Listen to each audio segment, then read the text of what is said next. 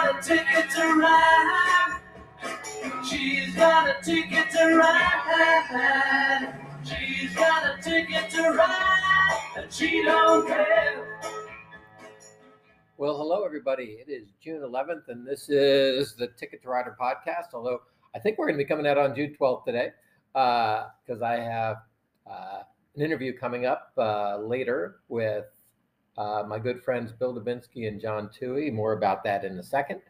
But today is Sunday. I'm recording this on Sunday, and as I said, the pod will probably be out tomorrow, which is Monday. But this is on the heels of just a fantastic finish to the PGA Tour stop at the RBC Heritage Canadian Open, and we'll talk about that. I'm going to talk in this introductory section about the various tournaments going on around the world this weekend, and I will go over the Ryder Cup standings and talk a little bit about the bombshell announcement of the partnership between LIV and the PGA Tour and the DP World Tour. And then we'll bring on Bill and John. And just for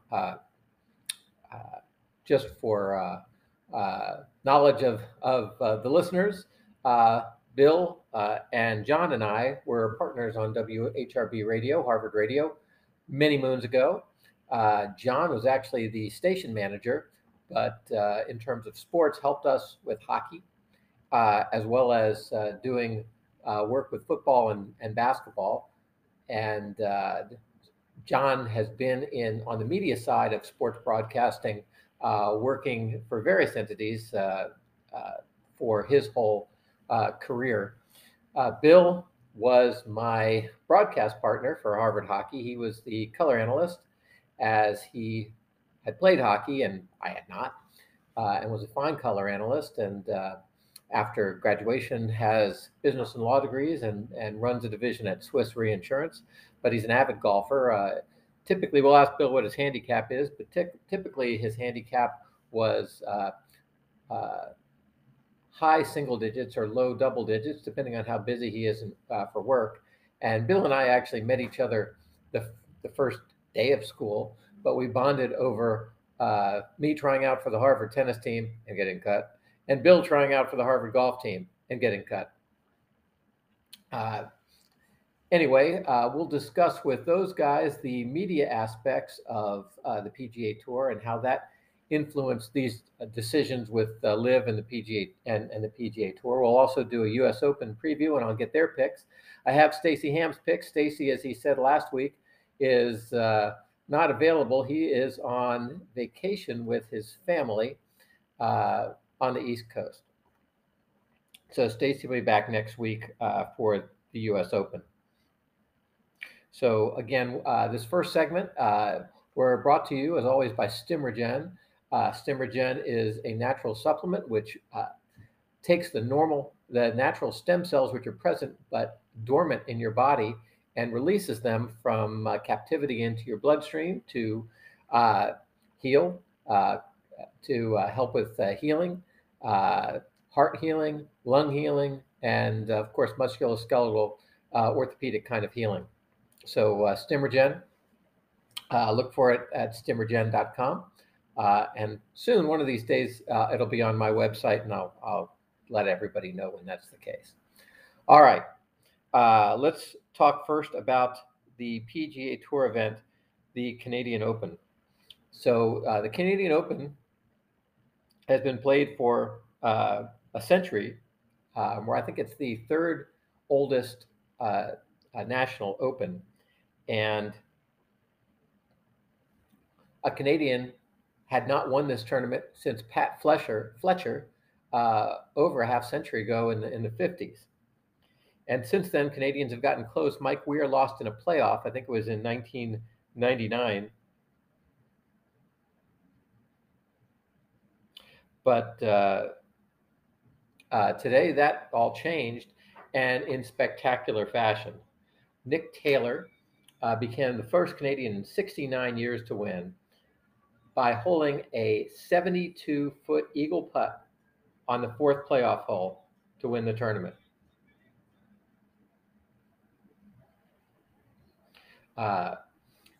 he got into a playoff with Tommy Fleetwood, and the playoff itself was rather thrilling, as both men hit a couple of dicey shots and had to get up and down for birdie on the first hole. And this is the call from Jim Nance. Otherwise, you can come up well short. Let the flag stick in. The maple leaf flag.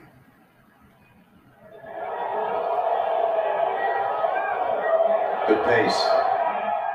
Are you serious? Oh my goodness! Glorious and free.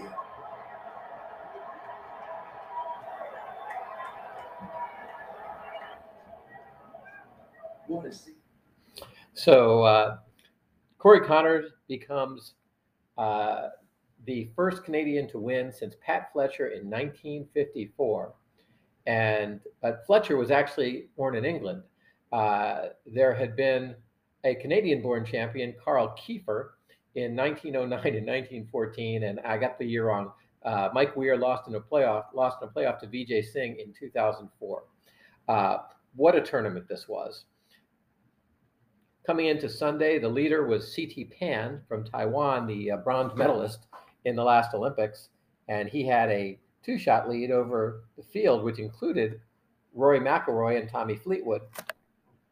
But on Sunday, once again, Rory had a bit of a rough day. He shot 72, while Nick Taylor, who started in that group at 12 under par off of a fantastic 63 on Saturday, he actually just barely made the cut. He shot 75 on Thursday and then 67 on Friday to make the cut, and 63 on Saturday, 66 on Sunday.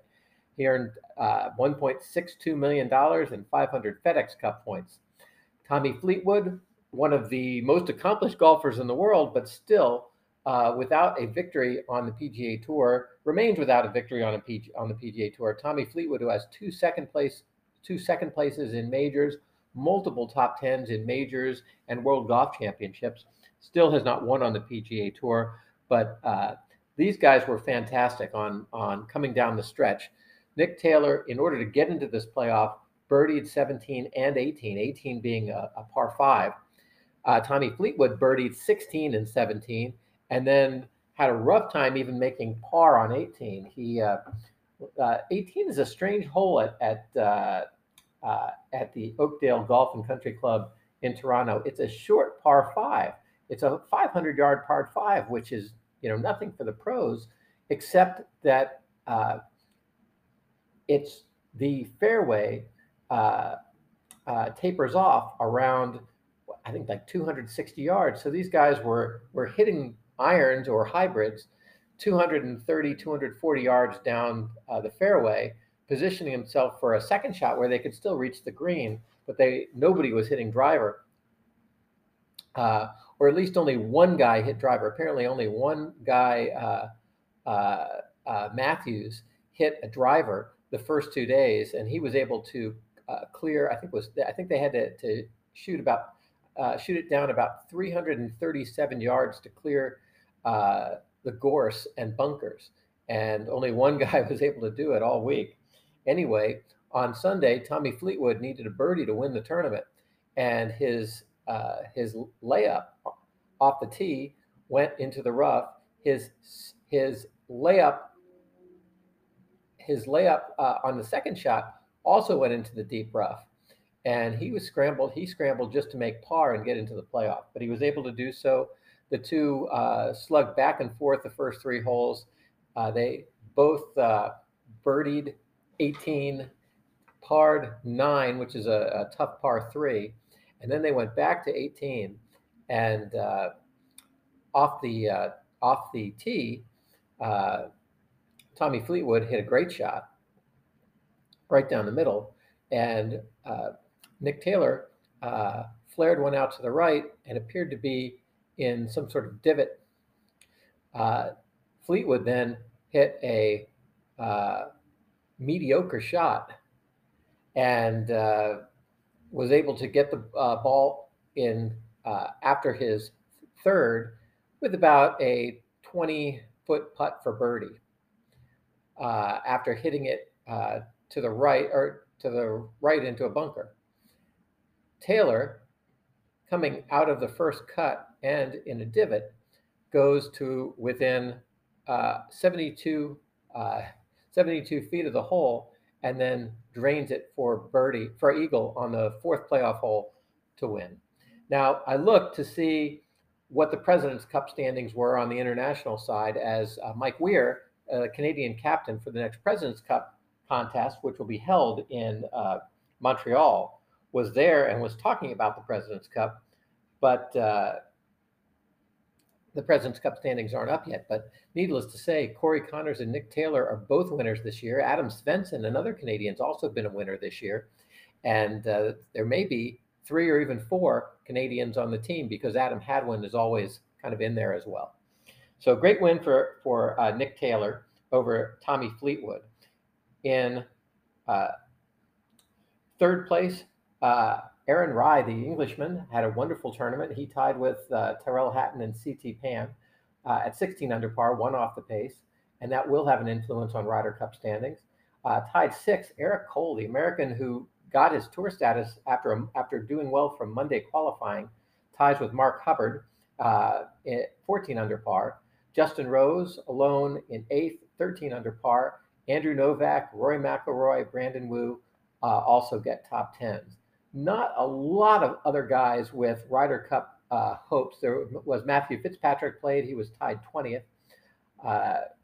Corey Connors, who's been on the President's Cup team, also tied 20th. Sagith Tagala, someone who is a hopeful for the Ryder Cup team, tied 38th. And looking to see if there's anybody else. Another former President's Cup player, Taylor Pendrith, Canadian, tied 65th. Adrian Meronk, the Polish golfer who before this week was in Ryder Cup position, missed the cut, playing here in advance of the U.S. Open. Sam Burns, who's in position for the U.S. team, also played and missed the cut. But overall, not a premium championship field. Rory was the 2-time defending champion, and it was Brandon Matthews was the fellow who drove over the gorse on the 18th hole, but he missed the cut, shooting 74-78. Okay, so that was the PGA tournament. The DP World Tour had this mixed Scandinavian tournament, which last year I believe was won by one of the ladies, but this year was won by a journeyman by the name of Dale Whitnall. Dale Whitnall, an Englishman. I looked Dale Whitnall up. He's British. Does not appear to have attended university in the United States, and was at one point the #1 ranked amateur in England in 2009, I believe.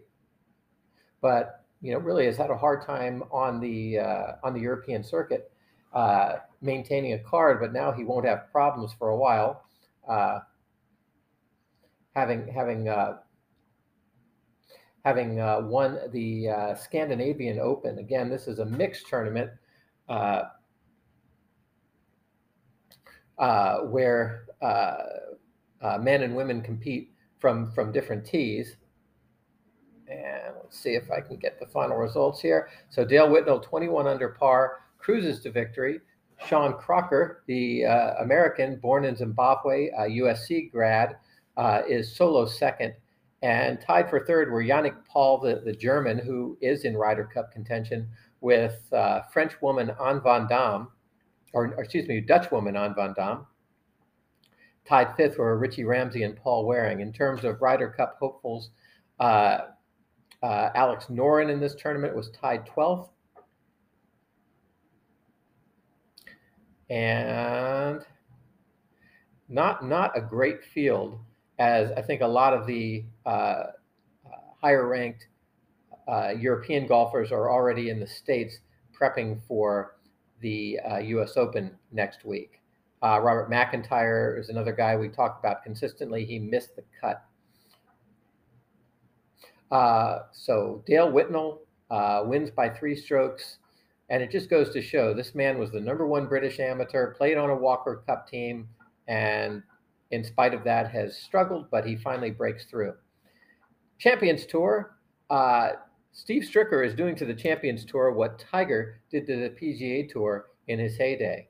He is just running away seemingly with every tournament. He's won the last 2 majors, and he wins again this week in his tournament, the American Family Insurance Championship in Madison, Wisconsin. The Wisconsin native shoots 65, 64, 69 for an easy 5-shot win over Paul Broadhurst and Stephen Alker. Joe Durant and Justin Leonard are next, with Colin Montgomery tied 4th. Stephen Ames and Marco Dawson tied 7th. And finally this week on the LPGA Tour, again, a bit of a watered-down field because some of the women were playing in Scandinavia at the mixed event.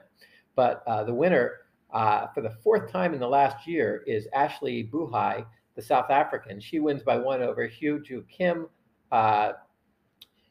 Korean, by 3 over Chinese golfer Yan Liu, and by 4 over Nana Madsen and Donny Holmquist, a Dane and a Swede, respectively.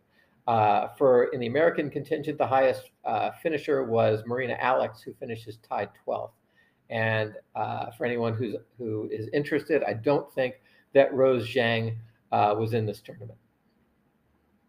Of the prominent Americans, Stacy Lewis tied 62nd, but I don't see any of the big Solheim Cup names anywhere in contention for the Americans. But there is starting to they're starting to talk about the composition of the Solheim Cup team, and we will talk about that in the days ahead. We'll talk more about the LIV Tour with Bill and John and get their feelings. I can't say that there has been a lot to elucidate what's going to happen in the future. The LIV people, including Greg Norman, say the LIV Tour is going to run business as usual. The PGA people say that Jay Monahan is going to be able to make the final decision on that. The CEO of this new for-profit entity is going to be the PIF and the Saudis, but the PGA is going to have the voting majority. So it's going to be interesting to see what happens. I've seen speculation. I've seen people saying that the LIV won. I've seen people saying that the PGA Tour won. Here's my feeling. My feeling is that the PGA Tour was winning, but the cost of winning was going to be prohibitive for them. The Saudis had unlimited pocketbooks. The Saudis would continue to hold things in litigation, costing tens of millions of dollars that they had, but the PGA Tour was already going into their coffers. The PGA Tour had to raise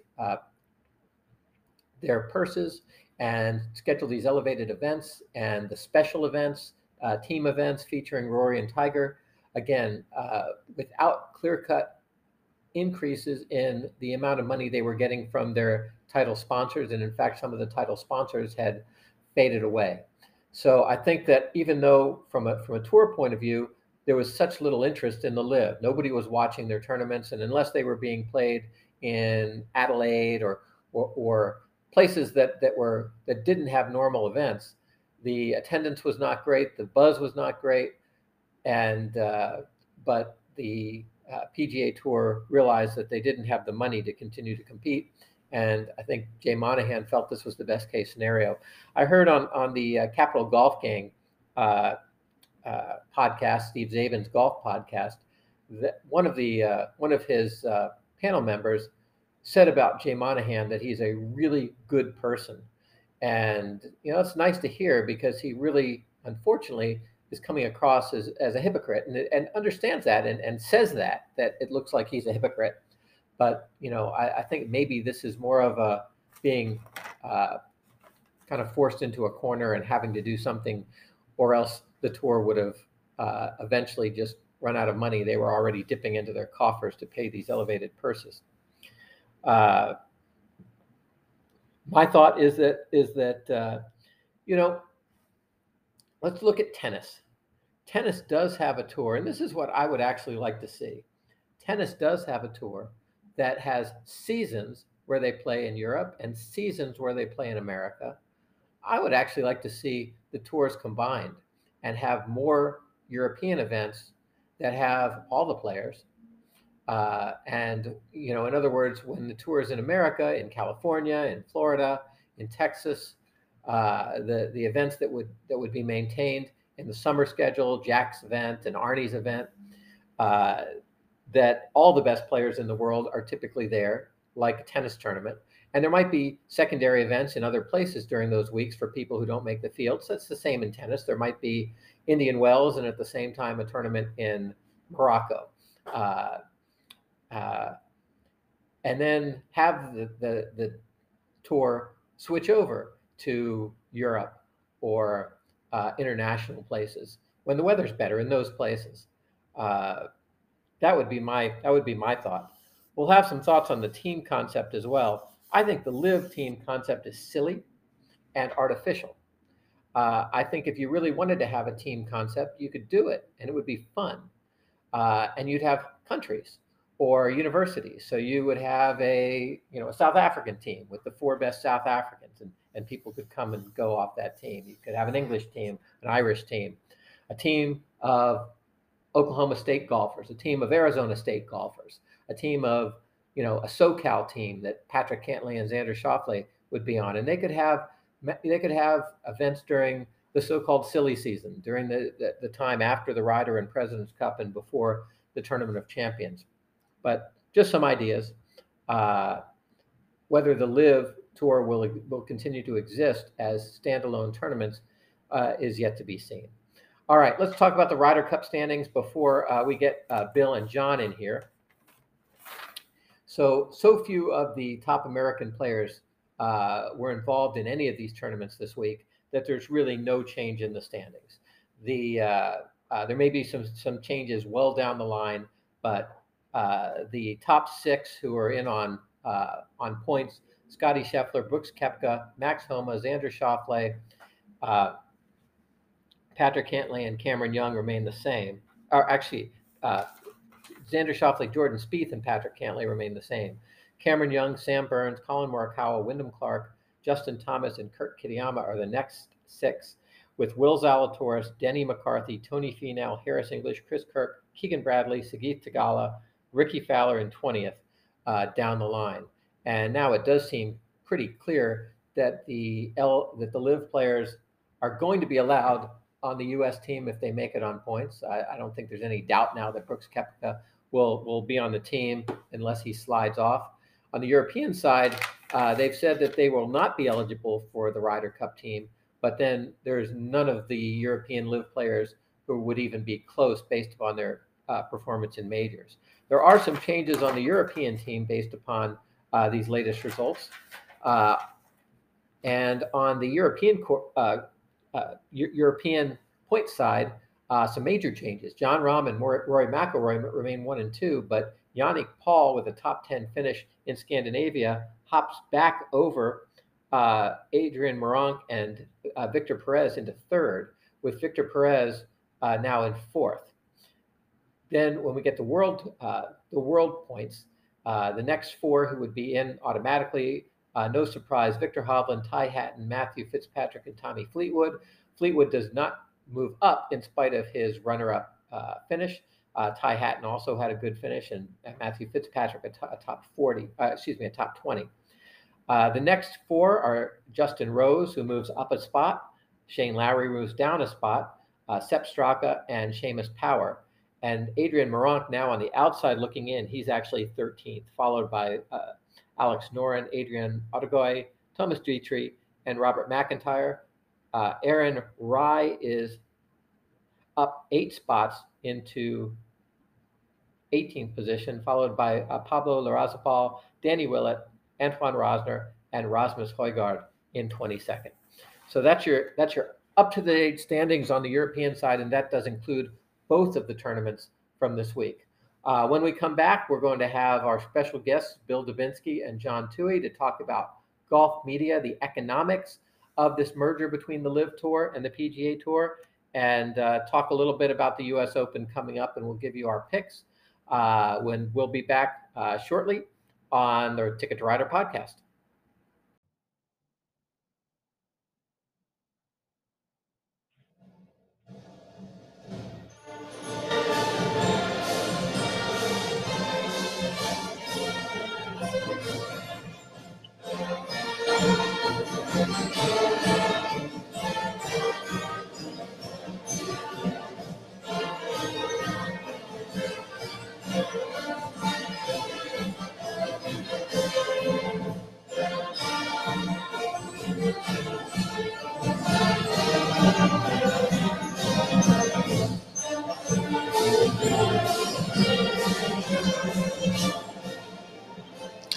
Well, as promised, I'm back here with John Toohey and Bill Dubinsky in our reunion of the class of '87 WHRB Harvard Radio, and that was a rounding rendition of Yo Ho, the Good Ship Harvard, which is what. Now, John, did you use the same? Did you use Yo Ho to bring in Harvard football games as well? We did that for hockey.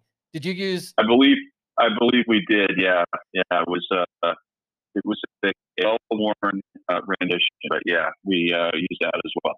You know, I was this many years old when I realized that Yo Ho, the Good Ship Harvard, that the words, it goes, Yo Ho, the Good Ship Harvard sails goalward bound again, is how it starts. And so I just assumed it was a football song. But as I was preparing for having you guys on, I realized that it's actually a rowing song. And so why we were using a rowing song as the intro for Harvard football and Harvard hockey and probably Harvard basketball as well, I'm not really sure, but I think that predated the three of us. Yeah, I think so. The Latin version of 10,000 Men of Harvard is also a difficult one to find the movies for. Illegitimum non carborundum ipso facto. So thanks, closing line there. Well, John, I said in the opening segment, I talked about how we were all three kind of colleagues on Harvard Radio, and Bill, I think you can confirm. You and I joined Harvard Radio. Kind of we kind of planned things. You and I both were trying out. I tried out for Harvard tennis, and you tried out for Harvard golf, and I think we both knew that we weren't going to make it past the tryouts, and we kind of decided early on that once we got cut, we wanted to do something to stay in kind of athletics, and so we decided to join the radio. John, what made you decide to join Harvard Radio? Because you've kind of made a career of this, and you're still, I think, on the is it the board of directors or the board of overseers for the radio station? The board of trustees, yeah. Trustees. Yeah, for me, it was my roommate, Rich Saber, who had gone and done the news department at WHRB, was having a fun time. And for me, I originally came in thinking, I acted in high school. I'll just do drama, not knowing that, there were people doing summer stock in our class and, versus me doing, a crappy public high school play in central Massachusetts. So after the third time they asked me how my carpentry skills were for building sets, I decided maybe it was time to find a new extracurricular. I went from bad auditions to having an opportunity to be part of a really fun team that we had really for my part of it was 3 years, and did as you mentioned football as well as hockey, which was fantastic. Well, we had a great team, and Harvard Radio. I mean, when we were there, Scott Horsley, who's been on NPR really ever since, it was on Harvard Radio. Bill Oakley, one of the producers of the glory years of The Simpsons, was on Harvard Radio. Who else would people know where our? Well, we had Alex Ross, not so much for being on the air, but Alex is a big classical music critic for New Yorker, I think. And we do have somebody who might wind up on the moon. You do know that, right? Stephanie Wilson, who was in our classical music department, is an astronaut who's flown on the space shuttle 3 times. So, and is currently tapped to be heading to the moon as part of the Artemis program. So I think she eventually is going to be a lot more famous than forgive me, my friend Scott Horsley. Your friend Scott Horsley. He's a good. I can't keep up with Scott. I went down and visited him at NPR. Absolutely. Scott's a wonderful guy. All right. Well, I was just watching. I don't know what you guys are doing right now. I was just watching the Miami-Denver basketball game. Miami's actually ahead towards the end of the second quarter, and the fans in Denver were chanting the "Ref, you suck" chant. Which is there a less imaginative crowd chant in all of sports than "Ref, you suck"? Not really. Maybe on the not really. You think there's something on the LIV tour? Do you think maybe they chant out something along the lines of "Ref, you suck" on the LIV tour? Maybe at Patrick Reed. Maybe Patrick Reed gets a "Ref, you suck" kind of chant on the LIV tour. Who knows? All he has to do is make a facial expression, and it's the same. It conveys the same thought. He doesn't actually have to vocalize it. So before we get into this, into any kind of golf stuff, and I brought John and Bill to talk about the current state of golf from the media and the business side. I have to say, it is a rare time that I can lord over you that my baseball teams are actually doing better than your baseball teams. Bill, what is happening with the Cardinals? When was the last time the Cardinals were in last place this far into a season? Yeah, it's been the 70s as far as I can remember, and there's something that's besides injuries that's going on, and hopefully they'll figure it out, because they do have a lot of offensive firepower. But yeah, the Cubs and the Cardinals are looking pretty bad this year, and the Reds. And the Red Sox are 500, but the American League East is so good that 500 is last place by 3.5 games, which is pretty amazing, actually.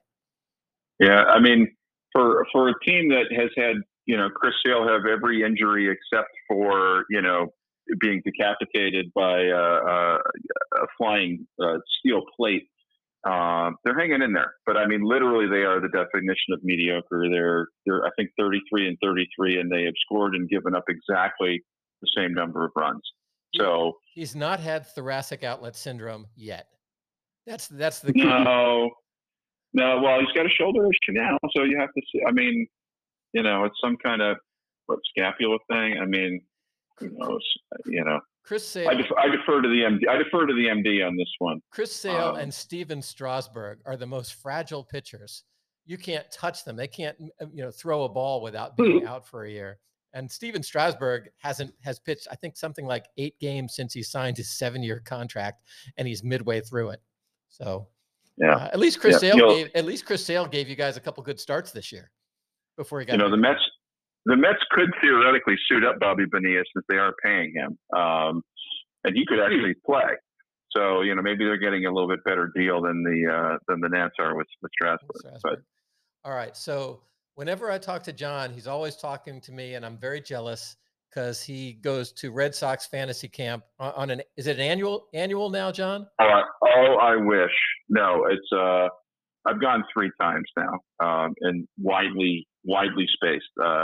I went in 2005, right after the Sox won the World Series. I actually booked before they won, so that was a very pleasant surprise. I have a jersey with a World Series 2004 champs on it, and then I went again in 2016, and then again this past January.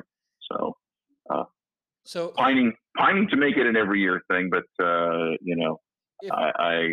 I'm still married, so I can't really pull it off.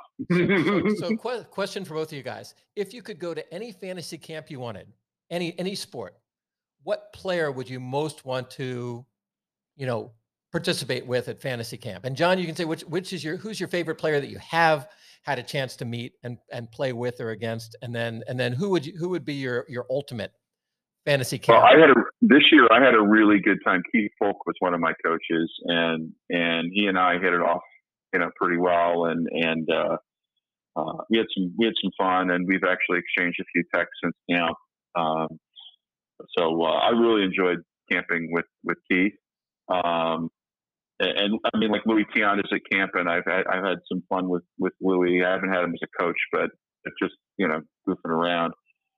In terms of somebody like a dream, it would be like really fun to have. I mean, I had a brief encounter in my first camp with Carl Yastrzemski, who came in as sort of a special guest. Seemed like a great guy. Would be, you know, he's kind of a little aged for that now, but Frank Malzone did it for years and years. It'd be fun if he did it. You know, or Pedro, of course, would be, I'm sure, phenomenal. But yeah, Folk was the best one for me for sure. How about you, Bill? Well, I mean, I think it's obviously not going to happen now, but it would have definitely been Bob Gibson. I'm not sure that even at age 60, if he had gone to something like that, he would have not thrown it at the fantasy campers, but it would have been fun. And then you know, possibly on the hockey side, it's sort of a tough choice, but it would have been between Brett Hull and Stan Mikita. Okay. I had you pegged for the Plaguers. You can't pick. Both of them. Yeah, both of them. Well, there were three brothers, but both Park and Bob. And I think I pick, if I had a choice to play with anybody at a fantasy type camp, I think it would be John McEnroe. John McEnroe was always my favorite. I would love to hit tennis balls with John McEnroe. I think that, because other sports, like, you know, I could pick, you know, a Redskins guy who I loved, but I can't play football. I couldn't be on the same field with those guys. Same thing in basketball or baseball, but tennis, I could actually, you know, hit balls with John McEnroe and not feel like I was totally incompetent. That would be the guy.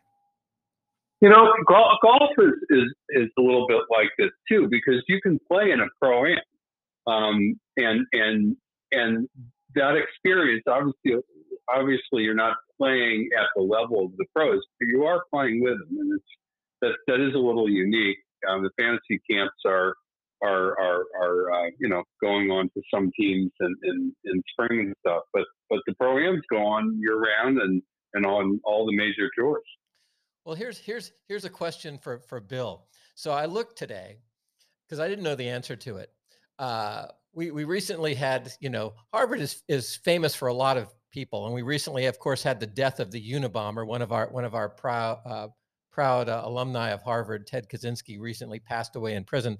But I looked this up, and Bill, do you know the answer to this? Who is the most accomplished golfer, professional golfer, or have a golf career out of all everybody who went to Harvard in the history of the university? Well, first of all, Bobby Jones did have a Harvard connection, but if you exclude him, which is not someone minor, it's Scott McNeely, who's Maverick McNeely's dad. So I look back, and there was a guy named Chandler Egan at the turn of the century who won a silver medal at the Olympics and was I think like a Walker Cup participant. And, and then early, when he retired of all places to Medford, Oregon, and started building golf courses, and then died of pneumonia when he was 36. But there's a list of like the top 2,000 golfers of all time, and he's actually in the top 300. He must have been fantastic in the 20s and 30s before he died. So that was who somebody said was the greatest Harvard golfer in history. But yeah, Maverick McNeely's father is he's the CEO of. He was not All-American or anything. He was just a varsity golfer, but obviously his career after that was was pretty aggressive, and that's why I thought of him. But you know, I don't know. I should know this, but did Bobby Jones get a graduate degree or spend a year there? He definitely has a Harvard connection. It's not just tech. Well, really? I'm going to look it up. I wasn't aware of that. So Meanwhile, there's a current Harvard golfer Brian Ma, who just earned an honorable mention All-American, and he's got the lowest scoring average in Harvard history. So maybe the answer is we don't know yet. Well, let's see. Coming soon to a course near you. Bobby Jones went to Georgia Tech, got a degree in engineering, and then went to Harvard and got a second bachelor's degree in English literature. So you were right. I think Bobby Jones, I think that counts. Yeah, I think that counts. He got a degree. That counts. Yep. Bobby Jones Yep. trumps Chandler Egan. Okay. So all right. So guys, I'm gonna ask you questions about, you know, some of this PGA and live stuff in a second. But before I do that, did you guys see the video of what happened to Adam Hadwin? I've already talked about the Canadian Open and the great victory by Nick Taylor, first Canadian to win the Canadian Open since 1954. But did you guys see the video of Adam Hadwin trying to celebrate with champagne after the match and getting tackled by security? I did. I mean, that was impressive. I think the security guard's headed for, you know, a CFL tryout at some point soon. This was a that was crazy. I you know, at least they didn't tackle one of you know, one of the more let's say less stout guys out of because I think all of the top Canadian pros, including Mike Weir, were still around watching. Well, Mike Weir was the one they could have killed Mike Weir. Mike Weir is like 5'7", 130 pounds. But between that and Conor McGregor putting the Nuggets mascot in the hospital, it's been a hard week to be a spectator around professional sports this week. Okay. So obviously the big news of the week was nobody knows really what to call it, right? Is it a partnership? Is it a merger? Is it just an agreement to end hostilities between the PGA Tour and the LIV Tour? And, you know, before I get specifically into that, you know, John, you were going to fantasy camp. I was going to have you on earlier in the year as our media expert to talk about the LIV Tour's contract with the CW, whereas the LIV Tour got the rights to broadcast their matches on the CW network, but wasn't getting paid for it. Essentially, it was an agreement that I would guess they would get some of the advertising revenue, or just for exposure. How common is that? That's fairly common, especially with new leagues. I mean, you'll see situations, for example, you know, the upstart football leagues, largely, if they have a rights deal, it's usually in a revenue sharing situation. You know, there are examples in radio where somebody just wants the games covered, and sometimes the colleges will actually pay the radio stations to air the games. You know, and the caveat is if they sell advertising, the university keeps the revenue, or there's a much different kind of revenue sharing economics. But yeah, if there's no established audience and there's no ratings to draw upon, that sort of thing is fairly common for a new league or it's something that's new to the market. You know, it wouldn't be the same if it were an expansion team for an existing league. I don't think the Houston Texans had to worry about that sort of thing. Obviously, they were part of a league deal, but even an expansion NHL team or whatever is going to be able to pull some local rights. But when you're looking at this, where there's not the local connection, it's pretty tenuous, and broadcasters are going to try and mitigate their risk as much as they can. Do you guys, both of you, do you think that for golf, I mean, golf is really a niche broadcast, right? Both on the radio and on TV. Do you think individual players move the needle, or do you think it's the events more that move the needle? And let's talk outside of Tiger, because we know Tiger moves the needle. We know that when Tiger is competing, the audience watching events goes up by about 50%. That's pretty well established. But other than Tiger, are there any individual players these days who really move the needles, or is it more, people are going to watch the majors and people are going to watch the TPC or the Ryder Cup?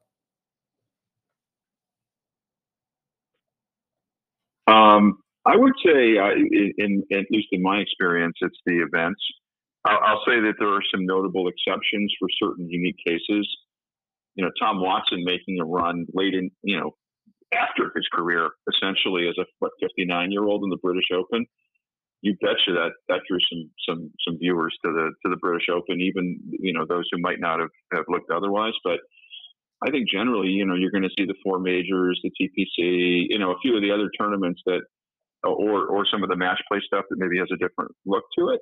But I think the event more so than the players is the draw these days. And the events take time to develop into something. They can't get there, typically in one year. I mean, you can even look at the players, and it wasn't the players or the PGA for that matter. Like the PGA at the beginning of the stroke play era, it was definitely not at the same level. Not that it is now of the other majors, but it evolved over time, and same thing with the players. So you could see, I mean, even with the LIV Tour, and you can criticize lots of things about it, but it seems like the event in Adelaide was the one event that drew a pretty big response, because you had an area that was starved, and no one was going to watch it on TV in the U.S., but they drew a big crowd. And I'll say the one thing that might be a little bit different are some of the made-for-TV events, right? The match, right? You have Tiger and Phil go up with Peyton Manning and Tom Brady, right? And it's kind of interesting, and it's a freak show, and it's a gab fest, and it's behind the scenes, and so it's a novelty, but it doesn't, the competition is different, and I think the true golf fan is looking for the events. Have either of you guys watched any of the LIV events on TV, or is it just, hey, it's on the CW, I can't find it, I'm not interested? I don't have any tinfoil to put into my TV to catch the CW here in Connecticut, so no, I haven't. The LIV Tour, Mike, it's such a. I think, Bill, you said it. There's got to be some level of established what's going on here, and it's sort of like, what are the rules? They're starting where? Like, how does this go? No thanks.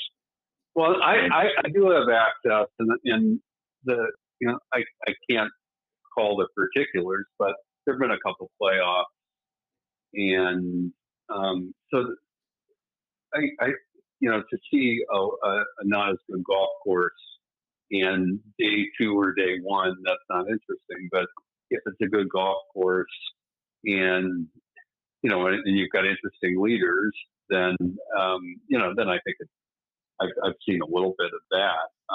The team thing, though, I think that gets to the it's got to grow on you, and so if out of the merger the other tours or whatever results from the merger, if it goes through, maybe there is room for a team element beyond the Ryder Cup and so forth, a different type of format. But it's going to take a while to figure it out. I agree with you. I think a really, maybe a fun team format would be kind of like the Ryder Cup, but countries, where you'd have a British team and a South African team and an Australian team and a Far East team and a South American team, and within the states, a Texas team and a SEC redneck team and a Southern California team, a Northern California. I think that might be interesting. But just kind of the random way they have it now, has never had any interest. I went to a LIV event. They had one in Portland, and as a spectator, it was great. I mean, I was, and remained kind of anti-LIV because of the Saudi thing, but as a spectator, it was a great event. It didn't take as long as a normal golf tournament. There weren't as many people there, so I easily got to the front row, and it was kind of fun. But I don't think they're going to keep the format. John, when you talk about golf, I mean, the ratings for golf are never going to be the ratings, for football and basketball. Maybe they are the ratings for baseball. Baseball national ratings are not great, but how much does it matter, the demographics of who watches golf? How important is that? That it's, that it's rich men who watch golf as opposed to, I don't know, teenagers and well, I'm sure there are a lot of old people who watch golf. How important is that in determining advertising and revenue from golf broadcast? It's important to a degree, right? It kind of helps determine who is or which types of companies are going to advertise. You don't see a lot of Coca-Cola ads on golf, right? Because it's not a mass thing, but you do see luxury brands, you do see financial services companies. One of the few places that they haven't cut back, is in golf. And you'll see the people who are targeting those affluent, largely male customers. And the fact of the matter is, many of them are golf nuts, right? And so there are always manufacturers who want to get in the game. Golf, whether it's golf balls or equipment or whatever it is. I think there's always going to be a market for that audience. As long as but the question is, at some point you reach a point where this has been the issue all around sports, right? You see all the Diamond Sports Group is busily going bankrupt and defaulting on all of its rights deals and using that as an opportunity to attempt to renegotiate because they made assumptions that the world will never change. And the fact of the matter is that people are not always going to, it's not an inexorable increase in rates and as people are switching from cable TV to, the Hulus with live TV and YouTube TVs of the world, you don't always have the critical mass that you need to be able to make your money back. And, you start losing the subscription revenues, you need to make it up on advertising, and you have little to no margin if you overpay for rights. And I think that's, one of the things that's been a hallmark of the PGA for years and years and years is that they're a very good partner to the networks. They, work hard to accommodate the networks. They make an effort to make the players available. They're planning jointly, and what's the old Holiday Inn slogan? The best surprise is no surprise. Mm-hmm. Do you think the networks were cut in on what just happened? Do you think that would make them rethink their relationship with the PGA Tour to say, I just paid you, hundreds of millions of dollars for golf rights, and now you're telling me that things are going to be changing? You wouldn't want to consult your multi-$100 million partner before you do something like this? There's a big difference. I used to work at CBS. Masters has been on CBS since 1956. And they don't charge CBS a whole lot of money. But in return, CBS, as you know, has extremely limited commercial interruptions, right? And not entirely true editorial independence. Pretty much so. But if you're Gary McCord, you're not coming back, right? Yeah, Gary McCord and Faraday were not necessarily welcome. Yeah, no, exactly. So, but when the controversy came about membership at Augusta and people yanked ads, CBS was on the hook to lose, although the Masters isn't ridiculously expensive, they were on the hook to lose all their money. And the Masters said, you've been our partner for 50 plus years. We'll make it right. Right. And they worked together with CBS to make it right now. And then they made it right with the membership, most importantly. Right. But there is a trust there that comes with working together for many, many years that pays off and has been tested. And both parties have done the things they need to do to maintain that trust. The PGA Tour, I think, has started to impair that trust by making these sort of, back channel moves with the investment banking community and, the need for secrecy. And it's like, you didn't even deal in your partners. Like, that's rough.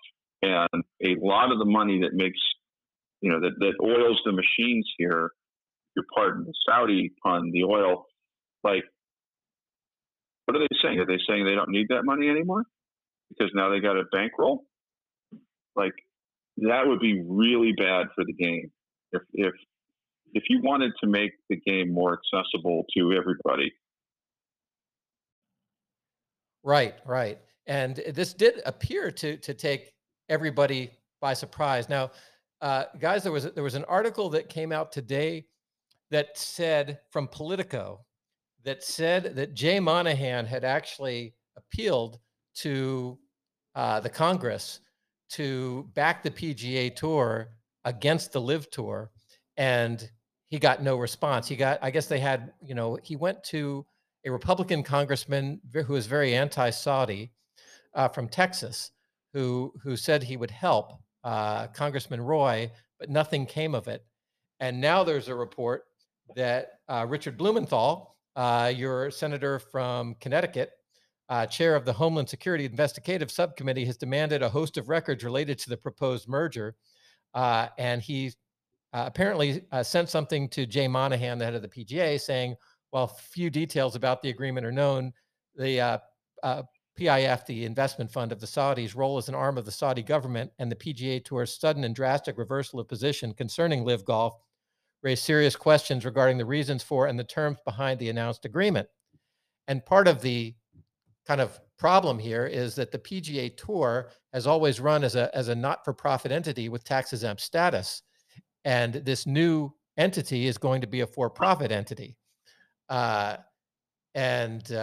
So Bill, you're our legal expert.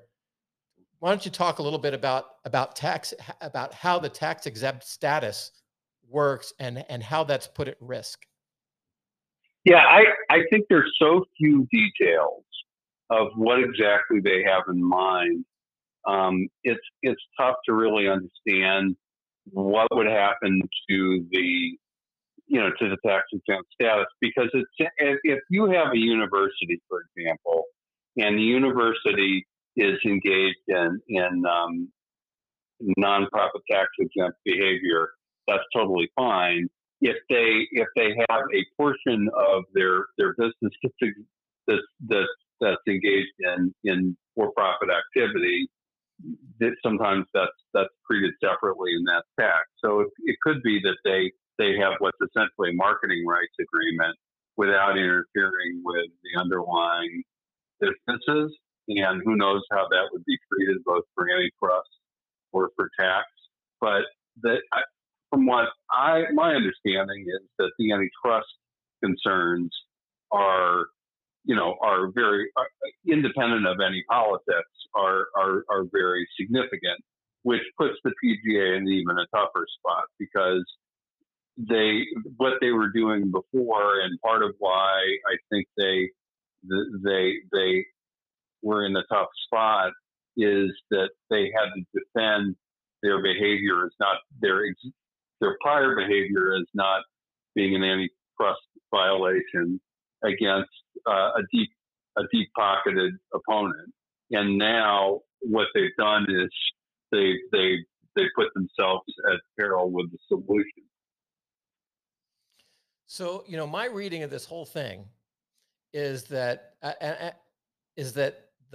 PGA Tour feels like they're in the right, and they feel like they may prevail in court, but they were already kind of behind the eight ball financially because of COVID, had to dip into their reserves to cover expenses during COVID.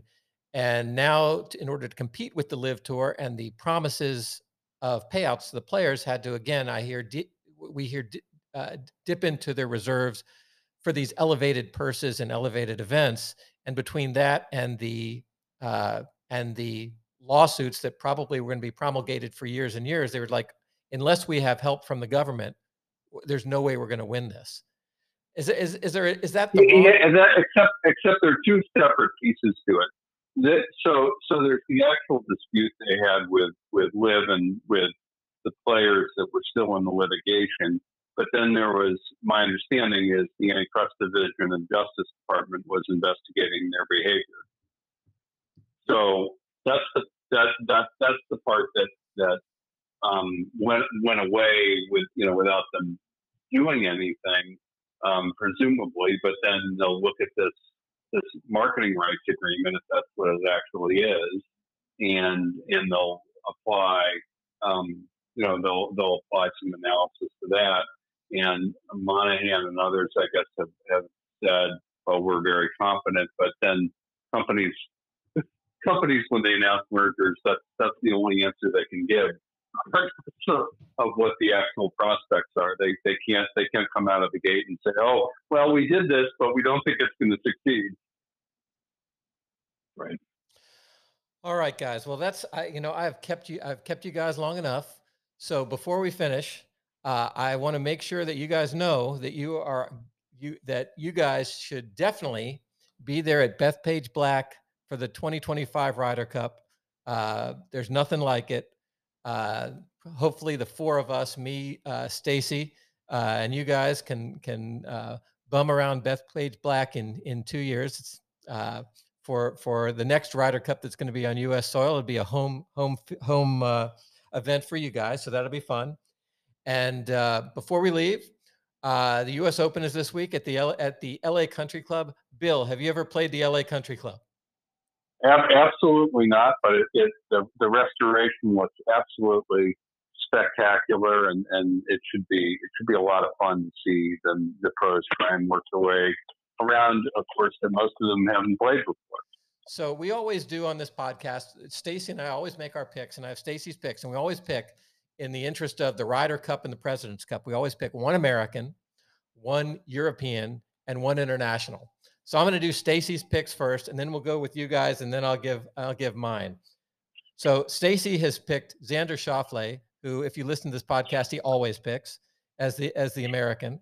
He picked Tommy Fleetwood, who played so well last week at the Canadian, as his European, and he picked Cam Smith, coming off the LIV Tour, as his international. All right, John, who do you got? Well, this is probably an upset considering he just withdrew from his last tournament with a bad back, but I'm going to go with Morikawa on the American side. I just, the last time that you had a big tournament out west, it was his, and that's his home zone. So I'm kind of thinking Morikawa there. From the British side, the Euro side, I'm gonna say McIlroy. I mean, I don't know that I have anybody else in mind. I don't think Fitzpatrick has. I don't think that's his course. That's his style. As much as I like Rahm, I think I like McIlroy here a little better. And in terms of somebody out in the rest of the world, I'm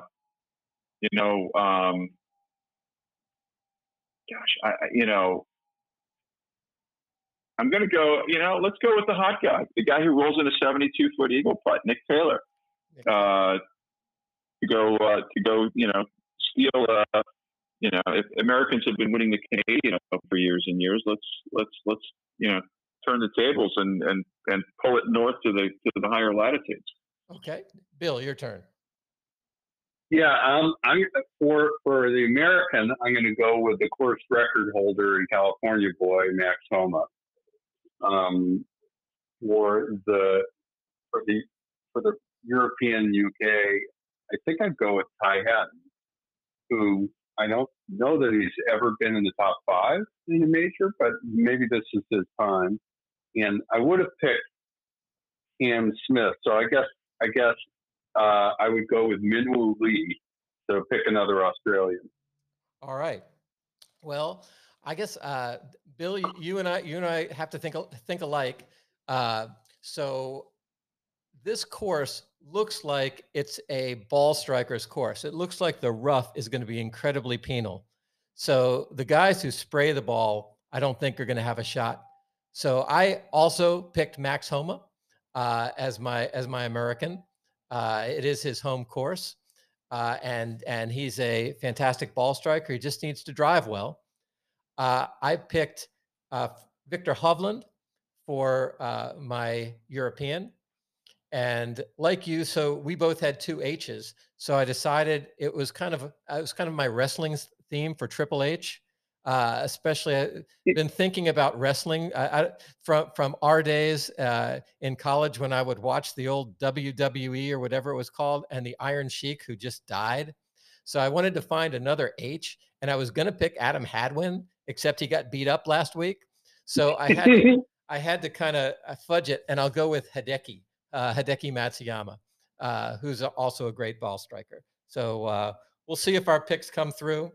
Anyway, hey guys, it's been an absolute pleasure to have you on, and our media expert and our business expert filling in for Stacy. And again, I'm going to make sure you guys are there for the Bethpage Black, and we'll have everybody an in-person reunion in 2025 for Bethpage Black. I'm going to take everybody out with the homage, the sarcastic homage to LA, Randy Newman's "I Love LA," and we'll talk to everybody after the U.S. Open next week.